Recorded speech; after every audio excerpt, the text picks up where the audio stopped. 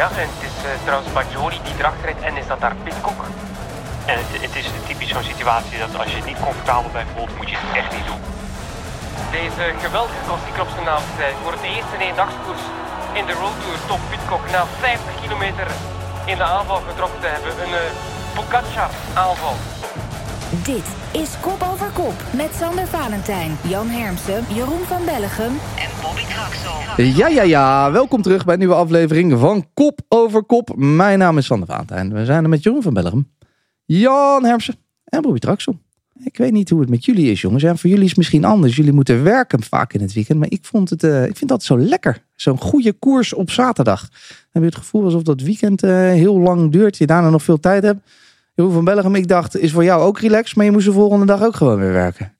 Ja, dat weekend voor mij gaat altijd bijzonder snel vooruit. En ja, wij kunnen ook moeilijk spreken van een weekend. Want wij moeten vaak werken die dagen. Dus voor mij is de maandag vaak een soort van een dag waarop ik alles een beetje geregeld krijg. En dat is eigenlijk een weekenddag voor mij. Ja, dat is de kapper. De maandag. Ja, dat is de kapper, Jan Hermsen. Die is ook. En de fietsenmaker, die zijn ook op maandag vrij. Dat klopt. Maar ik ga toch altijd op maandag wel naar de kapper.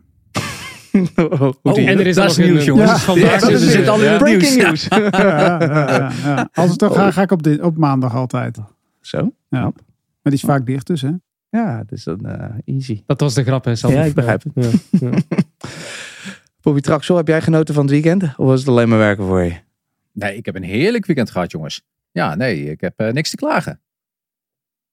Wat was het hoogtepunt dan? Nee, ja, ik heb genoten van alles wat er eigenlijk was. De mooie koersen, bij de mannen, bij de vrouwen. Zeker ook het start van Parijs-Nice. Dus Ster Zwolle. Het wielerseizoen is in Nederland nu pas echt begonnen. Dus Ook ja. dat nog? Ja. Ah, ja. Nou, want ik hoorde Karsten opeens zeggen tijdens de Tirreno, zei hij dat voor hem eigenlijk het seizoen altijd pas begon rond de Tirreno en Parijs-Nice. Maar ik heb dat verhaal toch wel eens verteld, toch? Of niet? Dat is, als je dan als renner, en ik heb het zelf meegemaakt, dus ik praat uit ervaring. Dan kwam je op het eerste trainingskamp van het seizoen. En dan zei je, jongens, het seizoen gaat nu beginnen. En dan kwam je op het tweede trainingskamp. Hey, jongens, het seizoen gaat nu beginnen. En dan stond je voor de eerste wedstrijd van het seizoen. En dan zei die ploegleider weer. Ik begon hem al helemaal dwazend bijna op te nemen. En dan zei hij van jongens, het seizoen gaat beginnen. En dan om het dag van het omlopen het nieuwsblad zei hij, het seizoen gaat nu echt beginnen. En uiteindelijk bij de start van de Tirreno en Parijs-Nice zei die ploegleider nog een keer. Ja, op een gegeven moment, die renners keken elkaar ook aan. Zo van jongens, het seizoen, nu gaat het seizoen echt beginnen. En op het moment dat de Vlaamse klassiekers dan waren, dus na Parijs-Nice en Tirreno, dan zei hij het gewoon nog een keer. En het leukste is, dat denk je, dat duurt best wel lang. Hè? Want het eerste trainingskamp is half december. En de eerste wedstrijd na Parijs-Nice en Tirreno is dus half maart. En dan denk je, die is gek. Die speelt in 3 maanden tijd, of bijna 4 maanden tijd, leeft hij constant te spelen over het begin van het seizoen. Maar weet je wat het ergste is? De dag voor Ronde van Vlaanderen zegt hij, het seizoen is bijna voorbij. En dat nog tot oktober, hè? En die hoorde je wel, toch? Of niet? Ja, heb je al je ogen... ik begreep het wel, ja. Dus als ze dat zeiden zo de dag voor de Ronde van Vlaanderen, zei ik, nou, dan mogen we het contract wel gaan bespreken. Ja. Maar ja, dan was ik weer te vroeg. Lekker kort seizoenetje voor Bobby Traxel. Wij gaan ook beginnen. En we gaan veel doen vandaag. Want we hebben geen nieuws, maar we gaan wel uitgebreid terugkijken op de strade. Zowel bij de vrouwen als de mannen. We hebben een slapeloze nacht. Een bijzondere deze keer. Kan ik alvast verklappen. En ons item is een heerlijk item. Het is ook onze voorbeschouwing, want we gaan head-to-head. We hebben een titelgevecht tussen de Tirreno en Parijs-Nice met de 2 echte Eurosport zwaargewichten in de ring. Daar is zometeen veel meer over. Maar eerst wat je de komende week kan kijken op Eurosport en Discovery+. Parijs-Nice dus. Tot en met zondag te zien op doordeweekse dagen zo rond 3 uur en in het weekend rond 1 uur of 1. De Tirreno Adriatico is ook tot en met zondag. Dan op doordeweekse dagen rond 1:15 en in het weekend juist iets later 1:50. Vrijdag hebben we nog een review van de Wereldbeker veldrijden om 5 uur te zien. Hartstikke leuk met Jeroen. En zaterdag 11 maart de Ronde van Drenthe voor de dames. Ook om 3 uur te volgen. En dan is er zondag nog de dorpenomloop Rukven Bobby. 1:15. Zit je dan... dan ben je bezig met Parijs-Nice. Dus je kan niet buiten staan om te kijken. buiten staan, jongens. Om 8 uur sta ik daar dranghekken te sjouwen. Ik sta daar dus gewoon lekker dranghekken neer te zetten. Spandoekjes op te hangen. En als vrijwilliger gewoon eventjes die koers helpen. Zo doen we dat. Ja, nee, natuurlijk. Dus als er dranghekken verkeerd staan bij de finish, weten we waar we kunnen aankloppen. Ja. Bij de verzekering. Oké.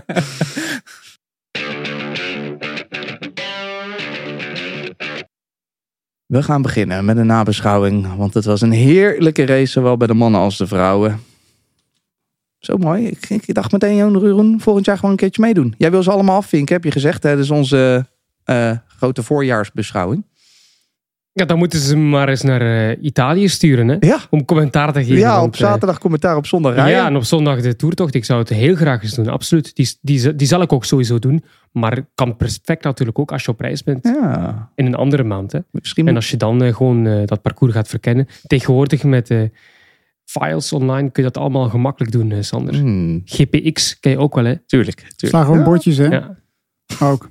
Dat ook. Maar Toscane. wij zijn van de nieuwe generatie, Jan. Ja. GPX all the way. Ja. Maar hij is helemaal uitgepeeld, hoor. Nou, in ieder geval lijkt het me heerlijk om een keertje te doen. Met of zonder Jeroen. Maar laten we eerst gewoon beginnen met de editie van dit jaar. Want we beginnen bij het einde van de race bij de vrouwen. Nog altijd Vollering op kop. Kopecky in het wiel. Wanneer gaat de Belgisch aan? Kan hem hier voor de tweede keer pakken. Richting de laatste 300 meter. En daar dan de versnelling om als eerste door die bocht te gaan. Lukt er ook.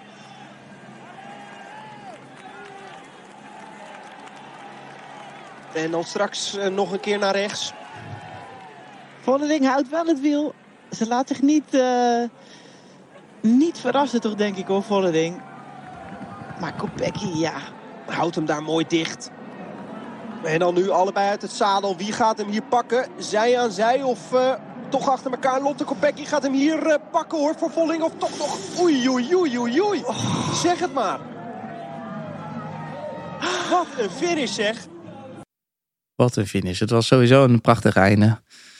Vollering achtervolging eraan samen met Kopecky die later ook aansluit. Toen dachten we allemaal nog, Bobby, dit moet Kopecky gaan winnen. Of was het te makkelijk gedacht? Nou, ik denk dat we dat wel met elkaar allemaal dachten. Zeker, ik had vorige week al voorspeld dat Kopecky zou winnen. Dus ik zat fout. Maar ik had toen al gedacht dat Kopecky onklopbaar zou zijn. Maar het was niet het geval. En zo met 2 teamgenoten samen sprinten voor de overwinning. Dat is mooi, Jan, of niet? Ja, maar ik heb eigenlijk ook geen moment, ook in de hele finale, gedacht dat Vollering zou gaan winnen. En dan zit je toch als Nederlander ook een beetje te kijken van een beetje ongemakkelijk misschien wel. Eigenlijk ging ik er volledig vanuit. Ook toen Kopecky die laatste bocht in ging. Ja, weet je, het is gewoon met z'n tweeën over de finish heen juichend als team. Ik ben denk ik niet de enige die verbaasd was, toch? Aan deze nee, ja, we hebben een paar millimeter iedereen op het einde even toch rechter ging zitten om te zien wat gebeurt daar nu. Komt die Vollering nog terug? Maar ik vind het eigenlijk wel geweldig om die finale te zien. Ik ben blij dat ze eigenlijk tegen elkaar hebben gestreden voor de zege. Ja, de vraag is alleen of ze... Ja, maar daar kunnen we het zo nog even over hebben, toch? Ja, ze hebben tegen elkaar gestreden, ja. Ja, dat vond ik wel mooi. Ja. Bij de mannen heb je toch altijd tot het vooraf afgesproken is. Hè? Als je met je twee naar de aankomst gaat, kijk naar de Carapaz-Kwiatkowski, was vooraf afgesproken. Ik vind het eigenlijk wel mooi dat ze echt ook strijden tegen elkaar om te zien wie de beste is. Denk je dat dan, dat ze dat hebben afgesproken? Nee, ze hebben niets afgesproken. Maar, ja. En dat verbaast je, Jan? Ja, dat verbaast me eigenlijk wel. Maar dat is misschien omdat ik mannenkoersen gewend ben dan. Maar ja, je kan dus daar is het ook gewoon niet altijd afgesproken, jongens. Weet je, even de mooiste voorbeelden. Na Parijs-Roubaix, 3 man Mappai. Weet jullie het nog? Ballerini, Museo. Dan moest een sponsor aan te pas komen. Daar moest er gebeld worden. Daar werd het geregeld. Dus het is wel afgesproken. Maar het is wel afgesproken. De eerstvolgende keer. Ook, hè? De eerstvolgende keer was het Bartoli tegen Bettini. Beide in een Mappai-shirtje. En ze hadden zoveel shit gekregen over de afspraken die gemaakt werd. Dat de sponsor eraan toe kwam. Dat de grote baas eraan toe kwam. Dat ze gezegd hebben, jullie gaan sprinten. Toen won Bettini. Maar maar in de huidige generatie gebeurt dat niet meer. En het is ook wel vaak de eerste van de ploeg die gaat. Die mag ook gaan. En dat gebeurde zaterdag ook niet, hè? Want wie ging er als eerste en wie ging er achteraan? Nou ja, dat is wat anders. Maar... Ja, nee, maar weet je, we hebben het er vaak over. Hè? We hebben het erover gehad al een hele tijd terug. Toen Mike Teunissen het geel pakte. Toen zei ik al van dat gaat kind van de rekening worden de komende jaren. Dat gaat bij SD Works ook gewoon een keer gebeuren. Het is zo een topploeg waar ze heel veel hulp aan elkaar hebben door een heel sterk team te creëren en in de finale elkaar te helpen. Maar ooit komt er een moment dat je toch tegenover elkaar staat. En dan, nu is het te zien of het management en of de ploegleiding net zo sterk is als de rensters om wel de rust te behouden. Maar er zijn 2 momenten waarop je het kan beslissen. Je kan het op 10 kilometer van tevoren gaan zeggen vanuit de ploegleidersauto. Jongens, als het tot een sprint aankomt, dan gaat onze kopvrouw winnen. Wie dat dan ook mag zijn, of het nou Vollering is of Kopecky. En je kan, of je zegt sprint ervoor. Je sprint ervoor of je laat het op het klimmetje zien wie het doet inderdaad ook. Maar ze moesten maar dat is iets raars. Op het klimmetje laten zien. Ik bedoel, die afdaling telt ook mee. Hè? Ja, nee, maar het inrijden van Senna, daar vecht je het uit. Als het daar niet beslist is, dan wint degene bij wie we van tevoren hebben gezegd dat het... je moet ergens toch wel iets aangeven, toch? En kennelijk is dat niet gebeurd. En dan krijg je toch een beetje van... Je wil 2 huilende kinderen tevreden houden. Waardoor je uiteindelijk 3 huilende kinderen krijgt. Of meerdere huilende kinderen. Ik vind het wel... Het is op zich wel jammer, want ze worden 1 en 2. Ze hebben die koers gedomineerd. Eigenlijk zou het ook moeten gaan over hun dominantie. Niet alleen over dat probleem naar het einde toe. Het is toch... eens. Ze hebben de koers gewonnen. Eens. Dus de meest proficiat. dramatische interviews ooit na afloop. 2 mensen die ontevreden waren. Dramatisch of gewoon eerlijk. Dan je kunt het ook zo bekijken natuurlijk. Jeroen van Bellegem is positief ingesteld. Positief. Ja, ik vind het op zich jammer vanuit de ploegleiding dat ze het niet hebben... Kijk, dat ze tegen elkaar vechten voor de zege vind ik net heel mooi. Maar dat had de ploeg gewoon moeten zeggen. Kijk, jullie vechten het uit voor de zege. En dan had je dat niet na afloop. Hè. Dan kreeg je die vinnige reacties niet als ze gewoon wisten... Oké, we doen het allebei eigenlijk op een correcte manier. We vechten voor de zege, dan was het oké. Maar nu was er niets gezegd waardoor ze allebei een andere mening hadden over hoe die finale verliep. Dus dan krijg je dat soort vinnige reacties. En het grote nadeel is, jullie kennen de aankomst en ik ken die aankomst ook goed. Je rijdt er naar beneden en je rijdt daar vervolgens even een klein heuveltje op. En dan rij je precies de journalisten in. De journalisten staan er klaar. Dat gebeurt natuurlijk vaker wel in de Tour. Staan ze ook klaar, maar dan rijden die renners nog even door om af te koelen.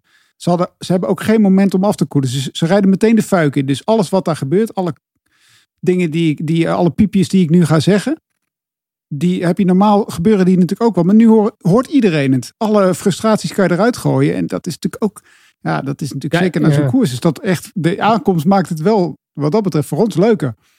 En ik ken de Vollering niet persoonlijk, hè. Misschien jullie wel, maar het is wel al de tweede keer dat zoiets met haar gebeurt. Met Vos was het ook, hè. Toen ze niet de sprint aantrok op het WK, toen ze zelf nog sprintte naar een ereplaats, toen was er ook al ruzie in die ploeg met Vollering die centraal stond. Maar ook je zag ook rensters vanuit de ploeg richting Vollering toch met een vreemde blik kijken. En nu is het weer met Vollering. Ik wil niet zeggen dat het alle 2 hetzelfde is, maar het is toch wel 2 keer met haar wanneer er ruzie is binnen de ploeg. Denk je, Bobby, dat het ruzie is, wordt en blijft binnen de ploeg en dat het nog gevolgen kan hebben? Nou, dat is wat ik zeg. Nu is het aan de ploegleiding om dat heel snel rustig te krijgen. Als het nog steeds onrustig is, want dat is natuurlijk nog de vraag. Hè? Dat is de emotie waar je achter de finish direct met je volle adrenaline, zeker als je moet sprinten voor zo'n mooie wedstrijd, dan zit je adrenaline tot achter je, overal in je lichaam. Dus de vraag is überhaupt, zijn ze professioneel genoeg en kunnen ze zo mooi door? Of is er nog wat aan de hand? Dat weten wij niet. Dat weten ze binnen SD Works. Het was wel een heerlijke editie zo. Wil je er nog wat over kwijt, jongens? We zullen met iets heel positiefs afsluiten. Nou, ik ben benieuwd hoe het straks in Vlaanderen gaat als ze met z'n 2 op kop rijden. Wat er dan de instructie vanuit de ploegleidersauto is. Daar ben ik heel benieuwd naar. Ja, ik ken Vollering haar capaciteiten niet genoeg in het Vlaamse werk. Is ze daar ook sterk genoeg om in de finale te spelen voor de zege? Vorig jaar 2e in het Nieuwsblad, hè? Met Vervleuten, hè? Ja. Met Vervleuten. Dus kwalitatief genoeg, sterk genoeg om mee te gaan. Maar... Een mooie storyline om te volgen. Ook een mooie storyline om te volgen. Bobby, vond ik toch wel Puck Pietersen die 6e werd. Wauw. Was ook de eerste race, toch? Ja, en voorlopig zelfs ook de laatste. Althans, staat er nog geen op de planning. Want ze wil zich focussen op de mountainbiken. Ze wil zich kwalificeren voor de Spelen. Dat is ten eerste. op de mountainbike. En dan vooral alles op de spelen van de mountainbike. En Pietersen wordt al vergeleken met Van der Poel, hè? En die gaat nu ook, ik hoop dat er geen plankje ligt, want dan hebben we wel iets anders. Maar fantastische coureur. Dit is echt, die is goudgeld waard. Sieraad voor de sport, had je ook kunnen verwacht ik dat je zou zeggen. Maar we weten dat vrouwen en mannen die goed zijn in het veld en op de mountainbike, die zijn ook vaak goed in de straten. Ja. Dat bleek zaterdag namelijk weer. Ook bij de mannen. Want het is eigenlijk bijna te versplinterd om helemaal samen te vatten. Ik ga het toch heel kort proberen. Want op 50 kilometer van het einde opende Bettiol het bal. Hij kreeg Bajoli en Pidcock mee. Die laatstgenoemde, die stoomde dus door in de afdalingen. Zei die gedrag tegen zijn medevluchters. Hij had nog een tijdje. Wie was het ook weer, Jeroen? Had nog een hele lange tijd iemand in zijn rug. Wie? Pidcock. De Marquis was het, of niet? Oh ja, de Marquis vanuit de vroege vlucht. Vanuit de vroege vlucht. Ja. Voilà. Ja. En uiteindelijk was het daarachter 5 man in de achtervolging. Valtteri Benoot, Madouas, Rui Costa en Mohoric. Of zij dat heel slim hebben gespeeld, daar gaan we het zo zeker even over hebben. Maar ze kwamen niet dichter bij Mr. Pidcock, die zijn grootste overwinning tot nu toe pakte. Daar gaan we het ook zo over hebben. Maar we beginnen gewoon lekker bij het begin. Bij de aanval die beslissend bleek. Ja, en het is trouwens Bajoli die erachter rijdt. En is dat daar Pidcock? Dat denk ik het wel, hè. In ieder geval. Ja. Even moeilijk te zien. Die nu al begint. Alhoewel, nu wel, ja. Pogacar reed het vorig jaar ook al op deze manier. Ja. Dus Bettiol met de Bajoli. 2 Italianen op pad. Ja, dat zijn de goede renners. En is het Pidcock? Ja. Zoals ik zeg, Bajoli, Bettiol en Pidcock gingen de weg. Ik hoorde Karsten zeggen, de rest gelooft het wel een beetje. Die wachten gewoon rustig af. Was het nou zo slim? Bobby, want dat was toch de winnaar van de ronde zat daar. Pidcock was er. Ja, achteraf kun je makkelijk praten natuurlijk. Ja, nee, je had mee moeten zijn, jongens. Dat is jouw grote passie, toch? Achteraf makkelijk praten. Heerlijk. Ik vind wel dat dit fragment net iets te kort geknipt is. Oh, sorry. Ik had het toch echt voor wat langer willen hebben. Want ik had de discussie willen horen tussen Jeroen nog en Karsten over of Pidcock het op dezelfde manier doet of niet. Dat vond ik nog wel een leuk stukje. Zoals we dat ook kennen met Jeroen en Karsten saapjes op pad. Maar nee, natuurlijk hadden ze mee moeten zijn. Ja, wat moet ik nou zeggen? Ik zeg nee, je had het heel slim gedaan, want het kwam toch terug. Nee. Ja. Maar ik moet ook zeggen, hoe die daar ging en zeker die eerste afdaling. Ze vertrokken daar met z'n drieën, maar ze gaan die afdaling af. En Karsten die herhaalde het nog eens een paar keer. Jongens, dit is een grindweg, hè? Dit is niet asfalt, hè? Dat gaat zo hard naar beneden. Daar kan je bijna niet volgen. En misschien, Jeroen, ik wil niet jouw teksten stelen, was het ook wel niet alleen van niet willen, maar niet kunnen. Want het was misschien ook wel al dat men niet goed genoeg was. Bijvoorbeeld Mathieu van der Poel, een van de grote favorieten. Ja, Van der Poel die was inderdaad niet goed genoeg. Maar je zag het eigenlijk al de hele tijd, vond ik. Vanaf de laatste 80 kilometer zat hij ook niet super attent voorin. Een goede Van der Poel die is toch op de afspraak, zeker in die koers. En als er werd doorgetrokken, zag je hem ook niet meteen voorin. Bijvoorbeeld bij het geval Pidcock. Hij reageerde ook niet, wat toch ook on-Van der Poels is. En als hij zelf eens doortrok, dan zie je dat amper hij een meter kon pakken op de rest en dat de rest vrij snel terugkeerde. Dus daar was al duidelijk dat Van der Poel niet top was. En zeker wat later toen er tactisch gespeeld werd, ja, had hij dan verkeerde keuzes gemaakt. En een hele goede Van der Poel kan dat dan zelf nog dichten. Maar dat was hij niet. Maar dat was ook geen drama. Heeft hij eigenlijk ook zelf aangekondigd. Het is wel zo met Van der Poel. Heb ik vaak het gevoel dat hij ook wel vooraf zegt waar het op staat. Ik bedoel, bij veel renners denk je vooraf, ja, het zal wel. Dat je nog niet goed genoeg bent. Hè, en dan straks winnen. En dan achteraf verrast zijn. Dat heb ik ook gedacht bij Van der Poel. Want als je zijn statistieken erop naging, vaak is hij al meteen bij de eerste koers heel erg goed. Natuurlijk, het is geen Strade Bianche vaak. Het is wel een hele bijzondere koers. Maar toch denk ik dat hij zichzelf ook wat beter had ingeschat. Het was niet goed, maar het was ook niet dat hij net eronder zat. Hè. Het was toch wel een stukje onder zijn niveau dat we gewoon zijn. Dus heeft de Tirreno echt wel nodig om nog beter te worden. En de Tirreno kan hij zeker beter worden. Daar gaan we het in ons item over hebben. En omdat Bobby het net al aankondigde. En omdat het zo lekker was om te zien. Maar ook nog een keertje om naar te luisteren. Gaan we even horen hoe Pidcock daar naar de afdaling indook. Ja, en durf je Pidcock te volgen in zo'n afdaling? Bettiol niet. Dit moet je durven natuurlijk, hè. Pidcock volgen bergaf op grind. En het is typisch zo'n situatie dat als je bang bent, als je het niet comfortabel bij voelt, moet je het echt niet doen, want je gaat oppassen echt voor die onderuit. motor. Ja. Kijk eens hoeveel... Kijk naar die Pidcock zeg. Ja, kijk hoeveel harder die naar beneden gaat. Even indruk maken. Ja, en voor alle duidelijkheid, dit is dus geen asfaltweg. Hè? Dit is echt een grindweg waar we hier over naar beneden rijden. Dit komt ook aan de stofwolken zien, maar het is goed om het even erbij te vermelden. Ik moest toch ook een beetje denken, later dan, Jan, aan hoe Wout van Aert. Ik dacht de toeretappen die won op de West. Ja, die won die ook in afdalingen. Ja, en hoe Wout van Aert ook de strade won, toch? Was dat die editie van 2020? Die ging ook een beetje in de afdaling weg.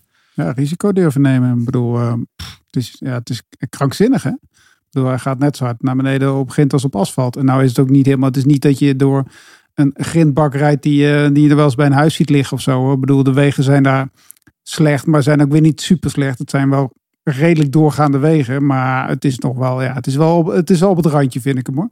Hij neemt wel heel veel risico. Moet niet verkeerd gaan.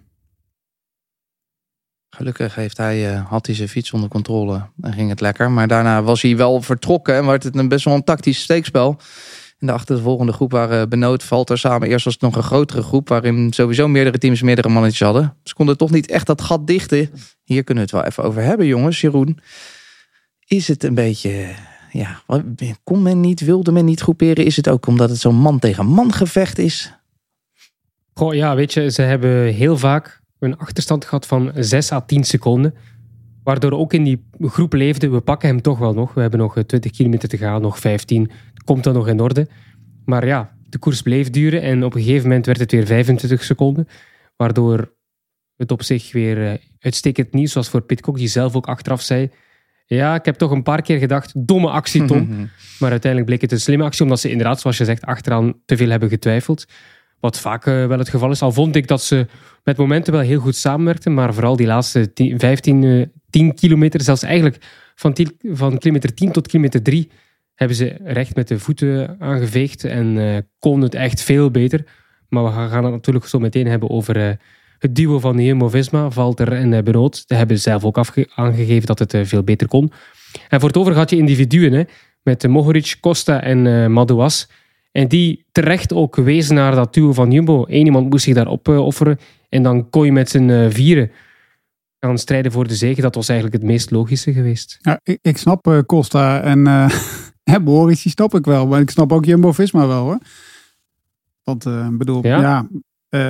Valter en Benoot zijn allebei geen afmakers. Ik bedoel, als je uiteindelijk richting Siena gaat, dan wint Costa of wint Mohoric misschien de Strade Bianca of Pidcock uiteindelijk nog als ze samenkomen. Ze zijn al weliswaar met z'n tweeën.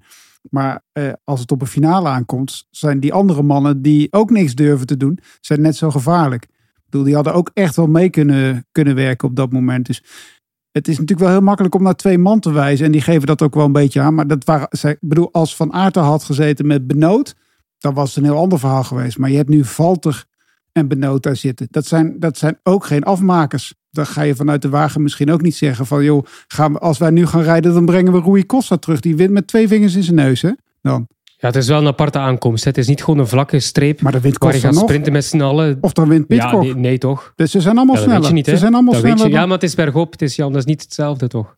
Ja, maar dan maar dat heeft Valter daar wel eens gewonnen dan. Kopecky wint ook altijd van Vollering in een vlakke sprint. Het is gewoon een andere aankomst waar je niet echt kan voorspellen op voorhand. Die gaat zeker winnen. Zeker niet in die groep.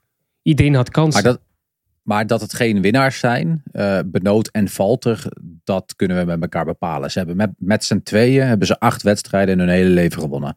Of tenminste, beroepsrennersleven. Valter heeft nog nooit buiten de Hongaarse grenzen gewonnen. Dus ja, dat moet eerst nog een keer gaan gebeuren. Benoot, 4 hele mooie overwinningen weten te winnen. Kuhne, jongens. Maar uiteindelijk zijn het geen winnaars. Dus ja, daar mag je niet op. Daar moet je dus een tactiek dat je gaat aanvallen. Eigenlijk de manier dat ze eigenlijk dat hebben willen doen. En die waren ook wel tevreden met een tweede of een derde plaats, denk ik. Dus ja, zo werd er ook gereden. Dus dat ze achteraf zelf zeiden, we hebben fouten gemaakt, daar ben je niet dus mee eens. Ze geven gewoon antwoord op vragen die gesteld worden. bedoel... Ja, ze hebben het zelf toch gezegd. Nee, dat snap ik ook wel. Maar dat is ook wel een beetje journalistenplease om er vanaf te zijn. Ja, natuurlijk hebben we fouten gemaakt. We hadden de Valter erachteraan moeten zetten. Nou, ze was ook wel een beetje onvrede, toch? Onderling. Toen Benoot wegging en op een gegeven moment Valter weer aansloot. Zag je toch wel van... Nou, hier zat ik niet echt op te wachten. Het leek ook alsof het niet echt helemaal boterde. Het is zijn eerste koers samen ook, hè, zei Valter. Ze hebben eigenlijk nog amper gesproken met elkaar vooraf. Dat gaat ook wel beter. En je zag ook wel dat Valter zich wat schuldig voelde in dat interview. En dat hij wel voelde van, we hebben er misschien niet alles uitgehaald wat kon. Want ik denk nog altijd dat Valter dat had moeten doen. Op koprijden voor Benoot. Maar dan nog. Ten eerste, maar dan nog. Ja, dan had je kunnen sprinten, dan had je kunnen vechten voor de overwinning. Nu was het sowieso niet. Moet het uit de auto komen, dan komen we terug bij SD Works. En als dat niet gebeurt maar is... Maar je kunt ook spreken toch, hè? Nee. Je hebt ook een mond als renner, hè? Ja, maar ik bedoel, dan als wij SD Works op de grill leggen, dan kunnen we ook de ploegleider van Jumbo-Visma wel op de grill leggen. Want die moet ook gewoon zeggen van, valt er alles voor Benoot nu. Ja. Toch? Absoluut. Of omgekeerd. Die gaan dat niet zelf... Ik vond Valter ook heel sterk. Ja, die gaan het niet zelf beslissen, toch? Of wel? Ja, van, ga jij het doen of was misschien doen? ook een beetje het probleem, toch, Jeroen? Want ik kon niet echt zien wie er nou beter was. Ene moment dacht je nou Valter. Ja, sommige momenten, ja. Het was niet heel duidelijk wie nu van die tweede beter was. Eerst dacht je Benoot en dan weer Valter en dan weer omgekeerd. Er was er niet eentje die van die twee eruit sprong. Dat was misschien ook wel het probleem. Dat ze niet voor elkaar daarom... Ik vind jullie verrassend mild vandaag, jongens. Ik had verwacht dat jullie dit wel toch als een soort tactische misser hadden gezien. Maar Ja, ik las ook in de kranten vandaag een blunder van Jumbo-Visma. Dat is natuurlijk weer ferm overdreven, een blunder. Ja, een blunder is als ze Valter uiteindelijk op gaan offeren en Benoot vierde wordt in de sprint. Toch? Nee, dat vind ik niet. Ja, dan heb je helemaal dan niks. hebben ze een keuze gemaakt. Ja, maar nu hebben ze eigenlijk geen keuze gemaakt. Nee, maar om dat dan blunder te noemen. Ze hoopten gewoon op iets anders. En ze zijn er dichtbij geweest. En, laten we niet vergeten, er was ook gewoon een hele sterke man vooruit. Die 50 kilometer is er eentje dat om mee te beginnen. En omdat het zo lekker is, gaan we ook daar nog even naar luisteren. Tom Pidcock is al wereldkampioen geworden in het veld. Al wereldkampioen geworden in het mountainbiken. Is olympisch kampioen geworden. Maar dit wordt tot dusver zijn grootste zege op de weg. Etappe in de Tour. Etappe in Algarve. De Brabantse pijl, maar hij gaat nu deze geweldige klassieker op zijn naam schrijven. Voor het eerst in eendagskoers in de World Tour. Tom Pidcock na 50 kilometer in de aanval getrokken te hebben. Een Pogačar aanval heeft hij ook vandaag tot een goed einde gebracht. Een dikke chapeau, meneer Pidcock, voor wat hij aan ons vandaag heeft laten zien. Strijd van de eerste minuut tot de laatste. Gevochten voor elke morselgrond en het ook afgemaakt. Op een superbe manier. Tom Pidcock wint de 17e Strade Bianche. Een prachtige overwinning op een superbe manier. Dan weet je dat het goed was. We hadden het er in onze voorjaarsbeschouwing nog over. Als je die niet gehoord hebt nog. We kunnen nog even snel luisteren. Er komt nog heel veel races aan die we besproken hebben daarin. Dat we hem toch wel onder de grote scharen. Maar Jan, dat zei je ook. Je ziet hem ook weer niet meteen hele grote koersen winnen. En dan nu bewijst hij toch een beetje het tegendeel. Ja, hij bewijst het tegendeel, denk ik, als hij een monument wint. Ja. Dat denk ik. Als hij Vlaanderen of Roubaix wint, dan denk ik dat hij ons tegendeel bewijst. Hij heeft echt wel, hij is natuurlijk Amstel Gold Race, ja, die heeft hij nog gewonnen. Alleen dat staat dan niet op papier. Dat vindt hij zelf nog steeds. Hij heeft natuurlijk in de klassiekers het echt wel goed gedaan. En die fantastische toeretappen gewonnen, die ik zelf eigenlijk persoonlijk hoger inschat dan de winst in Strade Bianche. Ik weet niet hoe hij dat zelf eigenlijk ziet, maar daar kunnen we het wel even over hebben. Want Jeroen, jij zei dit. Vond hij dat zelf of vond Alpe d'Huez? Nee, Alpe d'Huez wint hij vanuit de vlucht. Ja, maar dat is wel redelijk iconische etappe natuurlijk die je daar wint. En ook, dit is ook een iconische klassieker. Je zei het zelf, de 17e keer. Dan kan je niet echt van, ja, mooie wedstrijd, maar ik zou het geen iconische klassieker willen noemen. Niks van nadeel van prachtige plaatjes, maar het is toch wel een wedstrijd die hoog aangeschreven staat bij alle wielerliefhebbers, toch? Ja. Als ik kan kiezen, ritten op de Alpe d'Huez of Strade Bianche, maar goed, dat is dan mijn persoon. Een oud-renner. Waarschijnlijk denken heel veel andere jongens daar anders over. Nou ja, ik zeker. Maar kijk, voor Nederlander winnen op Alpe d'Huez, dan gaat het dak er in Nederland af, hè jongens. Dat is de Nederlandse berg, zoals ze dat noemen. Ik weet ook niet waarom, omdat we er volgens mij 2 of 3 keer hebben gewonnen, maar voor de rest niet. Maar oké. Daar is nog wel even een dingetje voor Nederland, zeg maar. Maar Strade Bianche vind ik mooier, eerlijk gezegd. Maar weet je, ik hoor wel een paar interessante dingen. Weten jullie hoe oud Mathieu van der Poel en Wout van Aert waren tot hun het eerste monument wonnen, Jan? 25 volgens mij. Dan heeft deze man nog 2 jaar de tijd. Hè? Ja. En dus ja, daar zit echt nog wel een marge. En het is geen groot winnaar zoals Van der Poel is. Of zoals Wout van Aert is geworden. Want dat was Van Aert ook niet op het begin van zijn carrière. Op de weg in ieder geval. Dus ik vind wat hij doet is gewoon een hele mooie, langzaamaan aan een hele mooie carrière werken. Die jongen is 23. Heeft een Olympische titel op zak. Waar die andere 2 jongens nog van liggen te dromen. Als we die vergelijking maken, hè, want uiteindelijk proberen we de grote 3 te maken zoals we dat in het veldrijden ook maken. Is 1 keer wereldkampioen geworden. Nou ja, die andere een heel stuk meer. Maar Pidcock, als we dat kunnen zeggen over de conclusie van vorige week over van Pidcock is nog geen grote.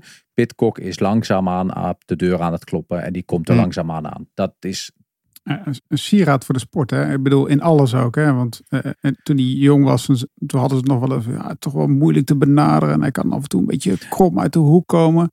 Maar het is een top interviews altijd. Als hij er geen zin in heeft, dan zegt hij ook, ik heb er geen zin in vandaag. Hij is op de afspraak. Een halve Belg ook nog. Halve Belg ook. Ja, dat scheelt. Zijn persoonlijke begeleider is Kurt Bogaerts. Hij heeft een optrek in België. Als je 1 woord Vlaams zegt, dan kan je sowieso niet meer goed. Dan cross er ook nog. Inderdaad. Dat is eindelijk wordt Wout van Aert een halve Nederlander. Echt een halve Nederlander. En als je het op een beetje op zijn Vlaams uitspreekt, dan is het helemaal een Vlaming, toch? Piet Kok. Dommeke Piet Kok. Maar prachtig. Maar Jan, die historische klassieker, hè, met die afdaalkwaliteiten die hij nu liet zien. En wat hij al in richting Alpe d'Huez die rit heeft laten zien. Milaan-San Remo kan zomaar gebeuren. Nee, jongens. Het kan heel snel gedaan zijn. Het kan een hele mooie carrière worden. En Jeroen, jij schaarde hem zelfs eventjes in dat rijtje. Alaphilippe, Mathieu van der Poel, Wout van Aert, Pogacar. Ja, qua intrinsiek talent zeker. Ja, absoluut. Top 10 renners van dit moment zouden gaan maken in een item. Dan komt hij er denk ik wel...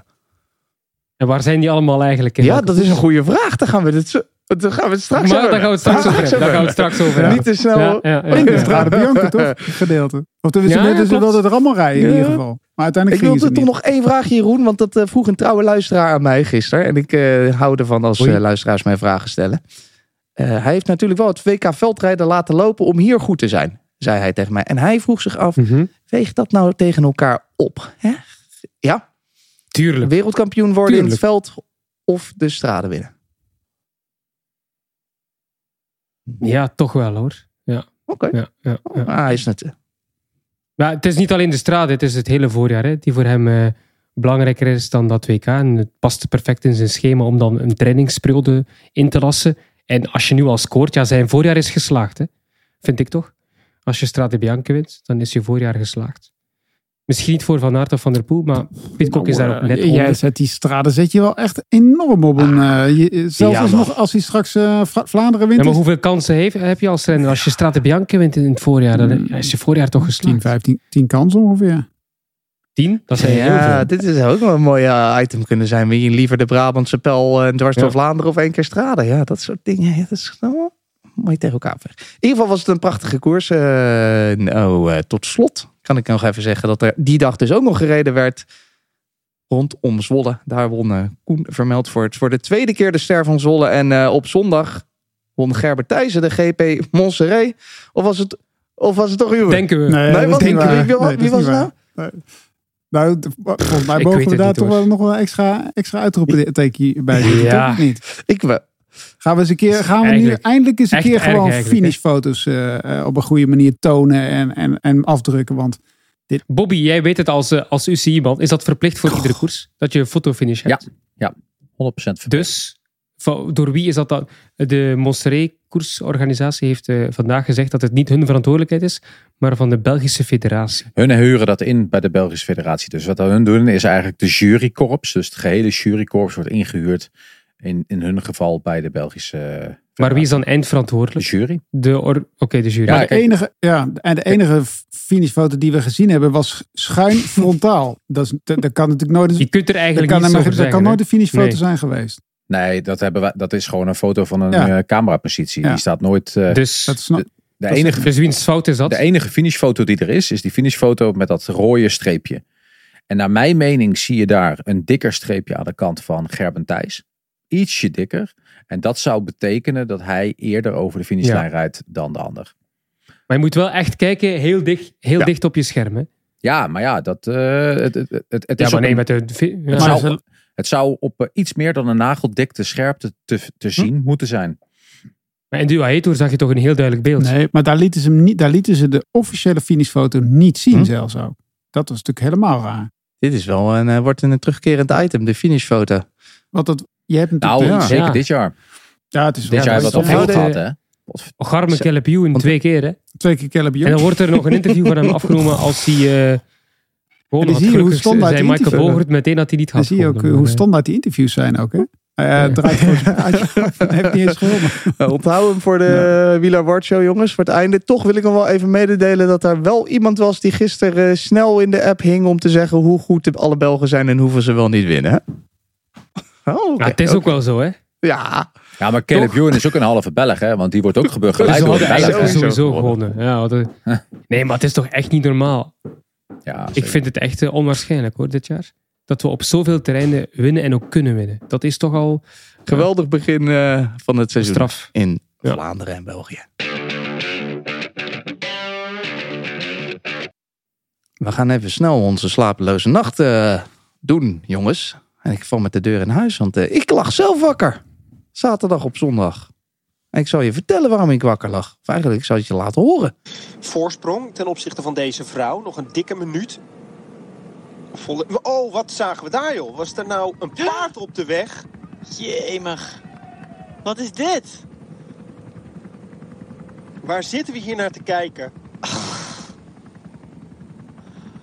Een los paard op de weg, ja, dat is natuurlijk super gevaarlijk. Wat dikke stress bij het beest. Oei, oei, oei, oei. Ja, we zien het wel vaker. Gekke dingen op de weg. Opeens zag ik een paard lopen.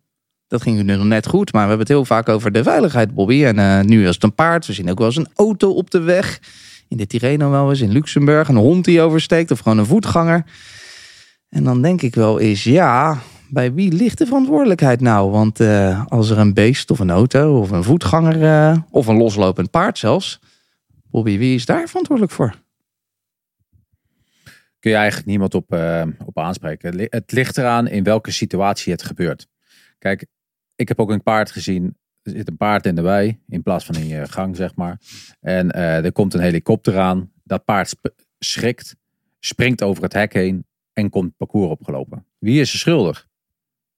Is dan die helikopterbestuurder schuldig? Of is dan de eigenaar van het paard die zich gewoon zijn paardje lekker in de wei heeft staan? Of is de koers zelf schuldig? Ik weet het niet. Ja, uiteindelijk het paard dat ging lopen. Maar ja, daar kun je niemand schuldig in zitten. Als jij met de kant van de weg staat met een hond en je hebt de riem vast, alleen niet goed genoeg vast, ja, dan ben jij schuldig. Want jij brengt een hond mee naar de wedstrijd en je houdt hem niet goed genoeg vast. Ook al schrikt hij. Wat kan gebeuren natuurlijk. Door de drukte, door de hectiek wat er allemaal gebeurt.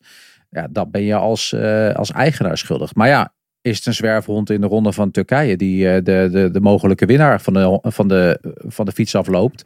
Ja, wie is er dan schuldig? Dit was toch geen zwerfpaard? Zo zijn het niet uit. Het was een mooi beest. Nee, het was een mooi beest. En de eigenaar heeft ook sorry gezegd. Dat is ook schuld van de eigenaar, toch? Maar waarvoor? Maar het is niet dat hij dat paard mee naar de koers had genomen, Jeroen. Dat paard stond in de wei. En maar het gaat me ook meer om het brede verhaal. Je zou zeggen, de organisatie is verantwoordelijk voor de veiligheid op de weg. Maar ja, een paard, een hond. Nee, dat soort gevallen. Ik vind, weet je, als jouw paard of jouw hond staat bij jou in de tuin. Hè? En de Ronde van Vlaanderen komt langs. En die hond schrikt. En die springt over het hek heen. Het peloton is... Ja, ben ik verantwoordelijk? Nee, natuurlijk niet. Dan kun je toch niks. Tuurlijk wel. Jij mag je hond... Ja, maar Bobby, als jij nu passeert op de fiets op een openbare weg en er komt een paardje op jou afgelopen en jij breekt je been. dat is de eigenaar van dat paard verantwoordelijk, hè man? Dat absoluut, hè? Absoluut. Nou ja, in dat geval is de organisatie schuldig. Want de organisatie is verantwoordelijk om de weg vrij te houden. Ja, ik ken het juridische verhaal niet erachter. Maar dat is toch? De organisatie moet toch zorgen dat de weg vrij is? Het is een... Dus die had die paard tegen moeten houden. Die had moeten zeggen, stop vriend. Ja, dat vind ik Alleen, weet je, het is gewoon... Ik vind de eigenaar van een dier. Het paard schrikt ergens van. Ja. En het is waarschijnlijk een helikopter geweest. Want daar schrik je van als zo'n ding 10, 20, 30 meter boven je hangt. Dat paard schrikt. Je weet niet wat een beest doet. Daarom moet je... Ja, en dan moet je dus straks in de Ronde van Vlaanderen alle koeien langs de weg vast gaan zetten... Want je bent de koeien kunnen niet zomaar op de weg komen. Hoezo niet? Die kunnen niet zomaar op de weg. Die zijn toch afgesloten van de weg? Ja, maar een paard toch ook? Die kun je toch niet als koe gewoon maar op de openbaar weg gaan wandelen? Maar een paard sprong over het hek heen. Ja, maar die is erop tegen. Ja, dat mag niet. Dat kan een koe toch ook?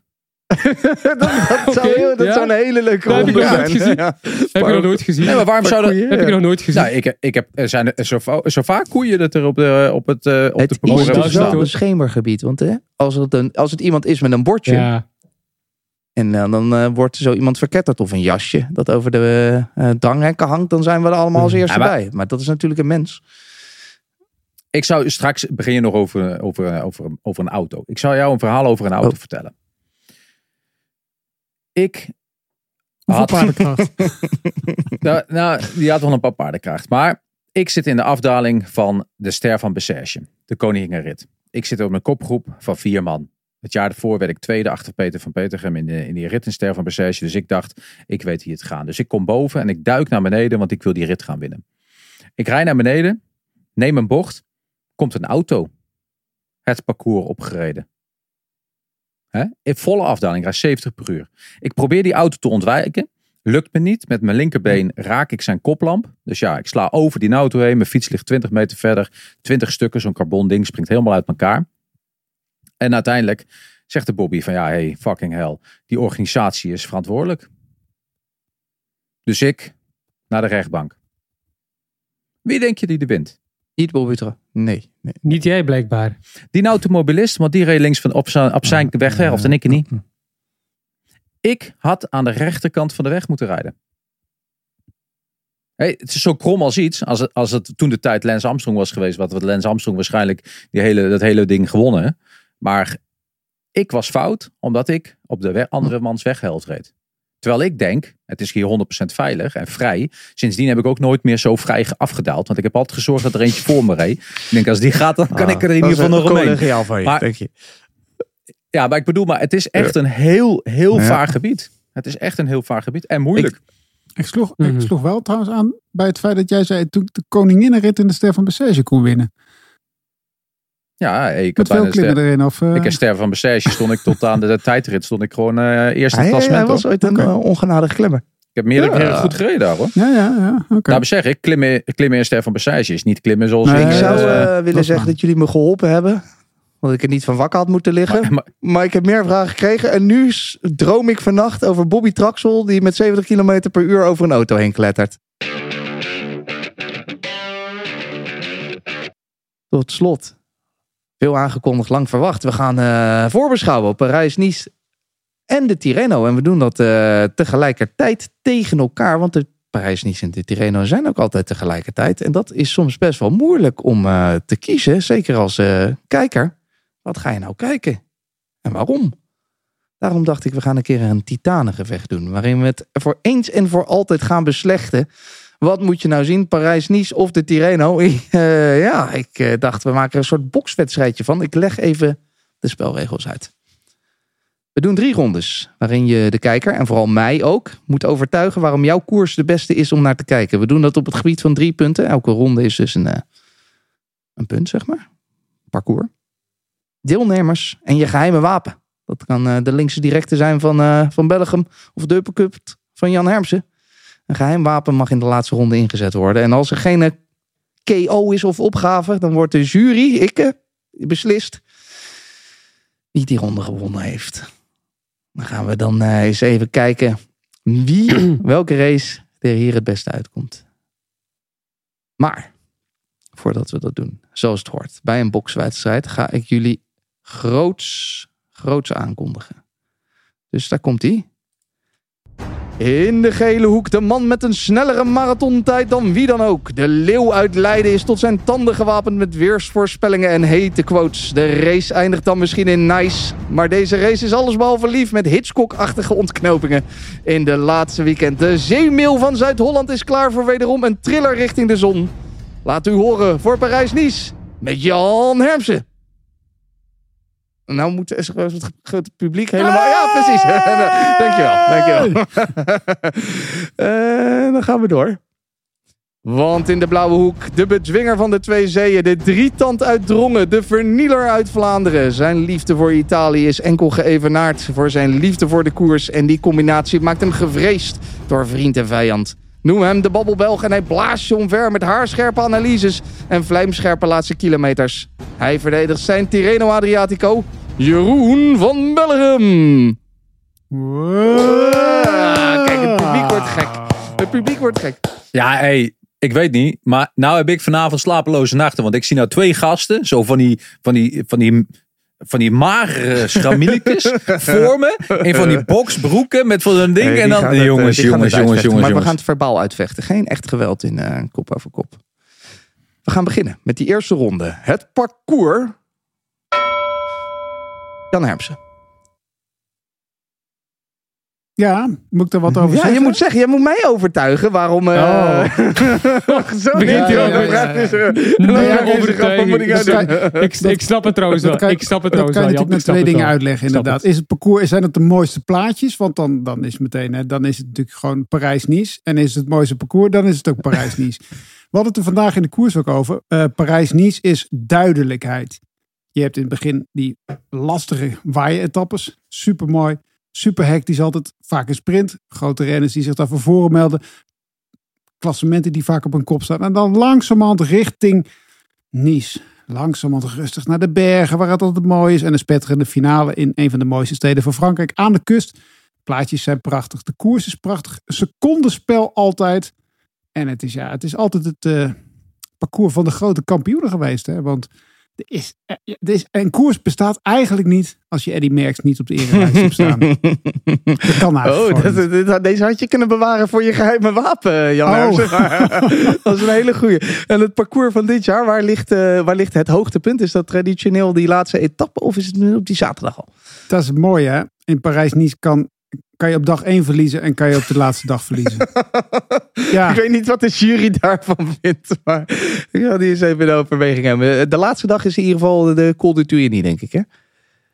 Col d'Aise. Ja, Col de la Couillole is op zaterdag. En de Col de Turini, die zit er wel in, maar die zit nooit in de laatste etappe. De laatste etappe is altijd de ultrakorte, superspannende ADAC-etappe van 90 kilometer, waarin je eigenlijk geen moment van de tv weg kan gaan. In tegenstelling tot... Nu is je gewoon aan de beurt. Ja, de Tirreno. Je ging al aan bij de mooiste plaatjes, Jeroen van Bellegem. Maar het triestige van de zaak voor Jan is natuurlijk dat hij zelf ook Italië veel mooier vindt dan Frankrijk. Dus hij moet hier in Parijs-Nice verdedigen. Terwijl iedereen weet dat Jan vroeger een optrekje had met de familie in Italië. En hij is helemaal weg van het land. En nu moet hij Frankrijk verdedigen. Wat ik geweldig mooi vond aan zijn betoog. Maar je voelt aan alles. Aan zijn uitdrukking ook. Aan de manier waarop hij spreekt. Dat hij eigenlijk niet gelooft wat hij zegt. Nee, dat is dus als je waar. ook vandaag weer kijkt naar Parijs-Nice, die rit. Ja, je kunt het niet echt als een mooie etappe beschouwen. Als het op plaatjes aankomt. Hè. Maar ja, de Tirreno. Ik moet het eigenlijk niet verdedigen, want de koers verdedigt zichzelf. Ik bedoel, als je kijkt naar het parcours van de Tirreno Adriatico, we hebben alle mooie ingrediënten wat Italië zo prachtig maakt. En ja, met natuurlijk als klap op de vuurpijl die etappe in de Marche op die Muri. Als je daar naar kijkt, ja, dan ben je gelukkiger dan gelukkig. Prachtige kleine dorpjes, straatjes die steil omhoog gaan op klinkertjes, gaan we allemaal te zien krijgen. Dus vooral kijken naar de rit naar Ossimo met de muurtjes. En dan krijg je met dat golvende landschap van de Marche op de achtergrond alle toppers van der Poel. En ja, dat is al straks waar we over gaan praten tegen elkaar. Ja. Ik bedoel, dat parcours op zich is ook heel herkenbaar. Een identiteit, absoluut. Altijd heb je een paar punch-etappes met de Muri. En dan heb je ook een paar sprinterskansen. Heb je een tijdrit. En af en toe een afsluitende etappe in lijn. Ook nog eens voor sprinters. Maar wel aan de kust ook met de hele mooie plaatsjes. Dus ja, ik vind qua parcours, qua omgeving, wint Italië altijd van Frankrijk. Iedere dag, iedere nacht, iedere seconde.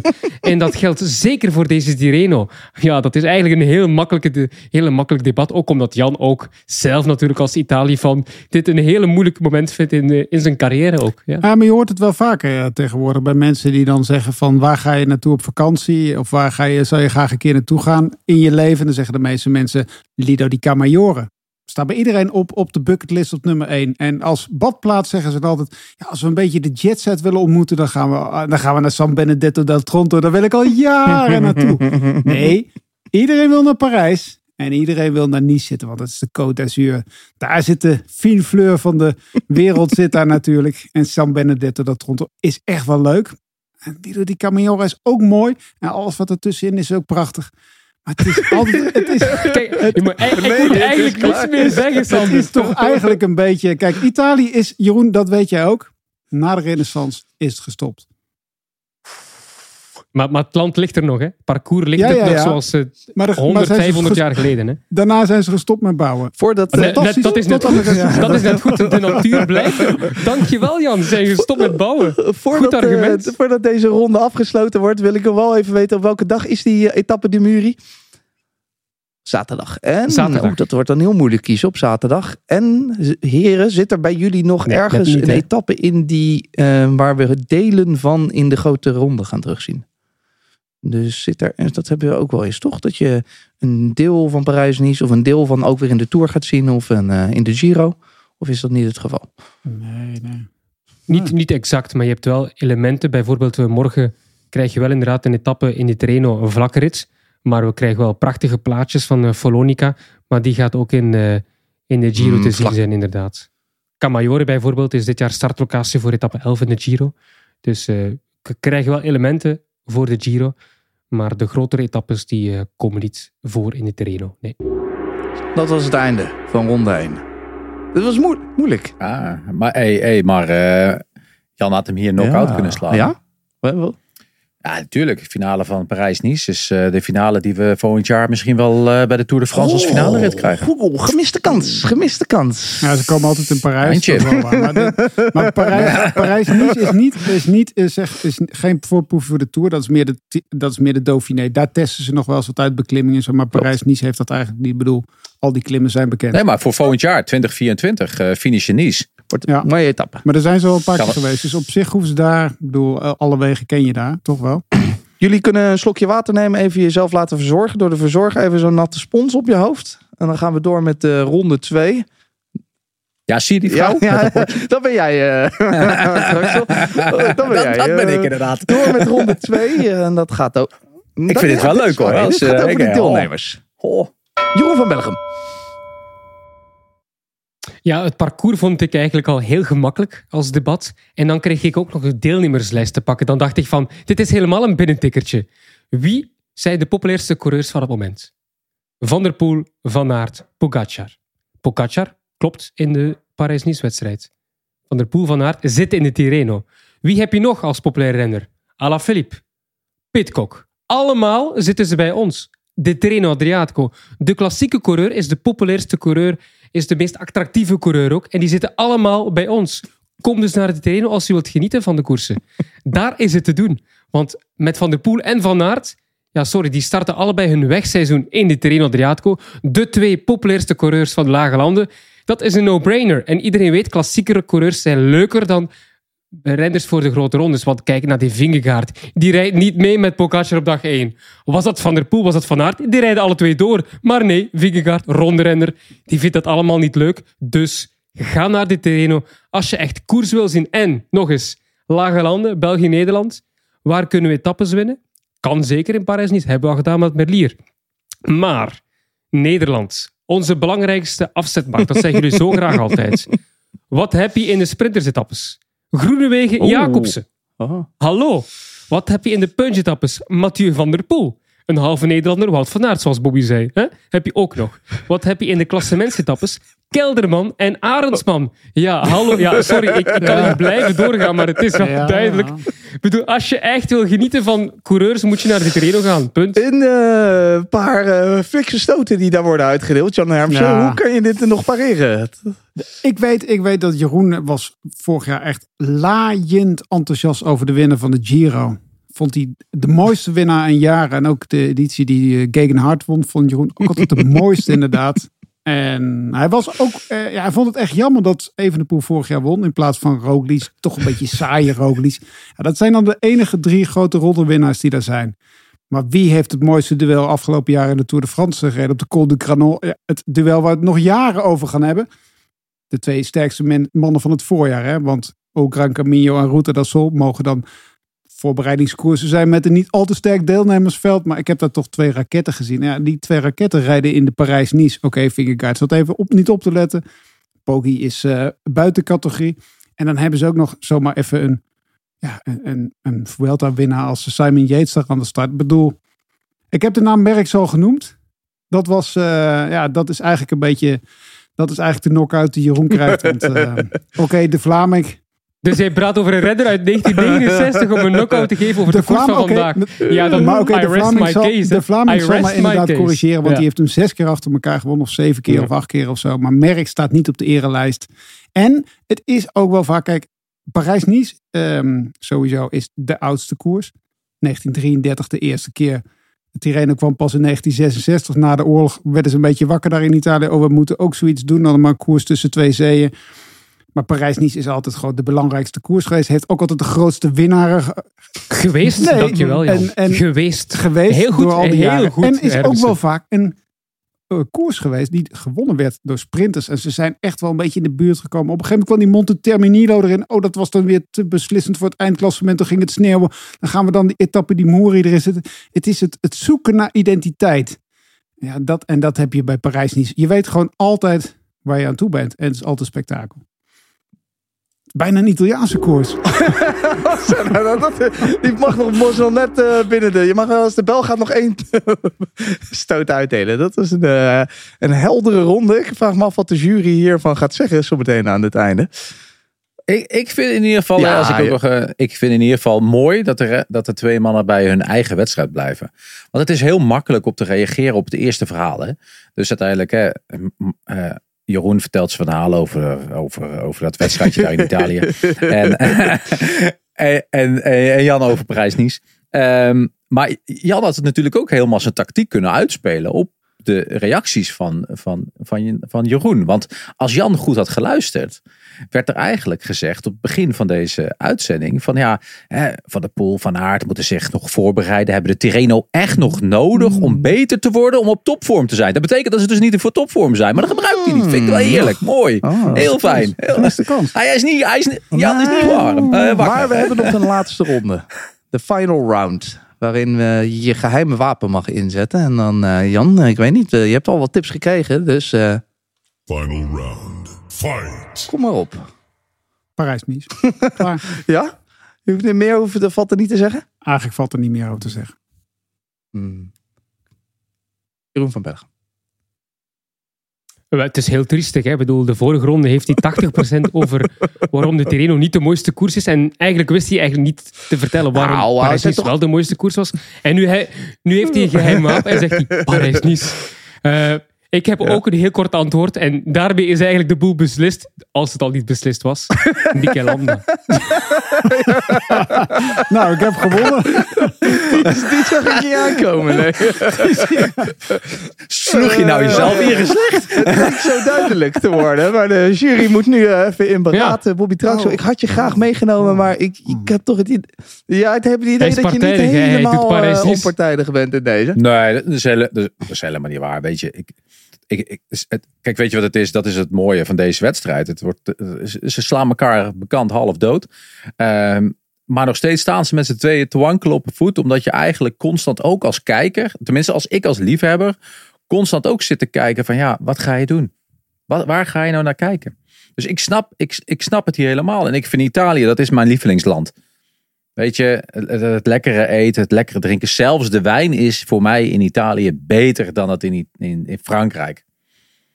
Maar Tja, het ligt uiteindelijk, hè, jongens, waar je nou naar gaat kijken, dan beslis jij morgen, of had vandaag al gekund, dan denk je, ik ga vandaag een spannendere tijdrit kijken. Nou, zo spannend was die niet. Voor hetzelfde geld was er op dat moment dat je dan dus op je Discovery app zit te kijken, Discovery Plus app zit te kijken naar de Tirreno, had er een waaier kunnen rijden in Parijs-Nice. Dan voel je dus... Was het ook, hè? Bijzonder spannende dag. Nee, maar dat had gekund. Ja. Dus je maakt waarschijnlijk nooit een goede keuze. Je zit zelf constant te switchen. Het is als de rij bij de kassa bij de Albert Heijn. Of de Delhaize. Of de Jumbo. Ik zou het wel jammer vinden. Het gaat gebeuren in 2026. Dat ze niet allebei worden... Dat ze niet samen georganiseerd worden 2026. Hoezo vind je dat jammer? Dat hoeven we niet meer te kiezen. Ik vind het een charme. Weet je wat in dezelfde week toch? Het is toch... Wat is er mis hiermee? Wat is hier mis mee? Krijg je de discussie. Wat is de beste voorbereiding geweest op het eerste monument? Ieder jaar opnieuw. Het is toch... je moet ze niet uit elkaar gaan trekken. Ze moeten van elkaar blijven houden. Is dit... Toch? En de renners wisselen ook tussen de koersen onderling. Het ene jaar doet Van Aert Parijs-Nice, het andere jaar Tirreno. Dus die koersen moeten gewoon op dezelfde plek van de kalender blijven. Ik vind het net leuk op deze manier. Ook qua startlijstkwaliteit ontlopen ze elkaar eigenlijk niks. Het zijn supersterke koersen. Ik bedoel, ze zijn er allemaal. Hè, tuurlijk. Dus. En ze versterken. Weet je wat hier gebeurd is? De boxers hebben hun handschoenen uitgetrokken. En elkaar de hand geschud. De bromance. Ja, het lijkt me het beste, toch? Ja, als je moet kiezen, is het duidelijk. Als je niet moet kiezen, dan moet je vooral niet kiezen. Daarbij houden. Ik kan het niet mooier zeggen. Plus, wat Bobby ook al zei, je kan natuurlijk ook die Discovery app nemen en dan een schermpje links aan, een schermpje rechts aan. Dan kan je het gewoon...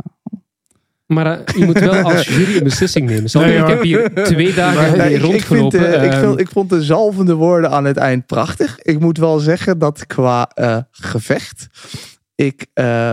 Parijs-Nice. de ronde van het parcours kwam Jan zeer sterk uit de hoek. Al moet ik wel zeggen dat het pareren van de aanvallen door Jeroen van Bellegem van dat Frankrijk mooier zou zijn dan Italië goed gevonden was. Maar als ik dan heel eerlijk ben, 2 prachtige etappes in het weekend over Bergen. Tegenover 1 etappe de Muri en zo'n sprintje. Geef ik hem toch aan Parijs-Nice. Ja, en over de deelnemerslijst. Daar valt geen spel tussen te krijgen. De mooiste renners. Zelfs Wout van Aert was even een Nederlander. Keiharde punten voor Jeroen van Bellegem en Tirreno Adriatico.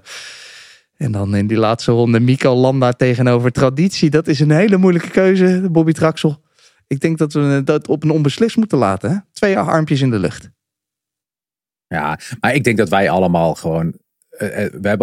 dit is zo verschrikkelijk.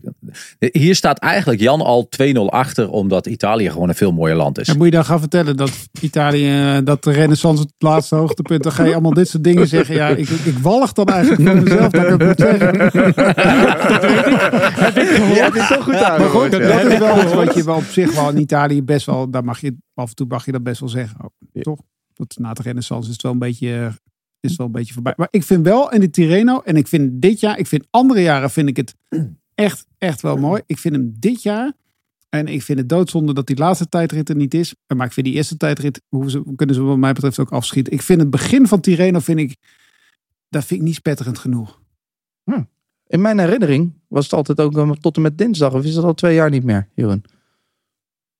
Sinds vorig jaar is het woensdag tot dinsdag niet meer. Is afgelast, ja. Hoe dan ook. Je kan ze allebei zien. Allebei tot en met zondag. die scheids die durft geen beslissing te nemen. Anders krijgt hij en een linker en een rechter. Het was zo'n fantastisch gevecht. Ze hebben ook... Het is een Excel-doorslag. Nee, is de doorslag of de Vlaming? Mikel Landa gaf voor mij toch de doorslag voor de Renault. Ik dacht eigenlijk, met die heb ik altijd gewonnen. We zitten hier met 4 fans van Mikel Landa.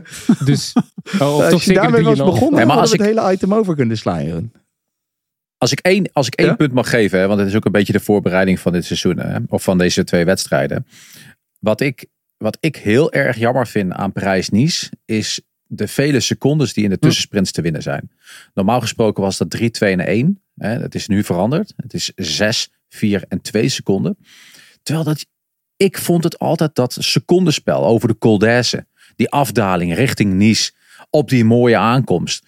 Dat is toch de spanning? Waarom moet je die spanning nu al? Kan dat niet nu altijd gaan nog? de toppers gaan voor die secondes. Ik bedoel, als het 3, 2 en 1 is, dan zie je ze niet, hè? Dan gaan ze er niet om vechten. Ja, en ik heb het niet gezien, hè, want ik was met Tirreno bezig. Maar waarom sprint de Kooi niet sneller dan Pogacar onderweg? Wat zei je? Wie sprint er niet? Om die seconde van de Vingegaard af te de pakken. eindsprint moest winnen, hè? Van Hooijdonk. Ja, maar wat is er belangrijker? Nee, waarom dat Kooi niet Pogacar eraf sprinten voor die seconde, die 6 seconden? Waarom gaat Vingegaard niet gewoon in het wiel zitten van Pogacar? Dan pak je 2 seconden minder. Ja, en nu doet hij helemaal niks. En Kooi kun je toch ook laten sprinten? Dat zou kunnen. Dat zou ik niet doen. Ja, als je het klassement belangrijker 6 vindt dan... kilometer voor het einde is die sprint, hè? Dit? Dat ga je niet doen, hè? Ik weet niet. Sprinten. Gisteren ik ben geen ploegleider. Maar gisteren reed Vingegaard niet mee, omdat Kooi moest gaan winnen. Dus ja, dat klassement vinden ze blijkbaar niet heel erg belangrijk. Of gaan ze ervan uit dat ze er 3 keer omheen gaan rijden in het laatste weekend. In de of in het tijdrit. Ja. Kan ook. Dit is voor volgende week, jongens. Als we gaan terugkijken op Parijs-Nice en de Tirreno. Dus prachtig. Wordt prachtig. Ik weet niet of het weer zo'n gevecht wordt, maar we gaan er in ieder geval heerlijk op terugkijken. Parijs-Nice dus door de weekse dagen rond 3 uur en het weekend om 1 uur. Tirreno elke dag om 1:15 en in het weekend, als je om 1:45 klaar zit, ben je zeker op tijd. Dat wordt voor volgende week. Kan je allemaal volgen via Eurosport en Discovery+. Dus ook nog een wereldbeker veldrijden. Een samenvatting op de vrijdag. En zaterdag de ronde van Drenthe bij de dames. En de dorpenomloop Rukven om 1:15. Wie gaat die winnen, Bobby? Ik hoop voor mijn gevoel, ook omdat ik hem gun, Timothy Dupont. Van Tartaletto Isorex. Volgende week gaan we horen of dat gelukt is. Tot dan.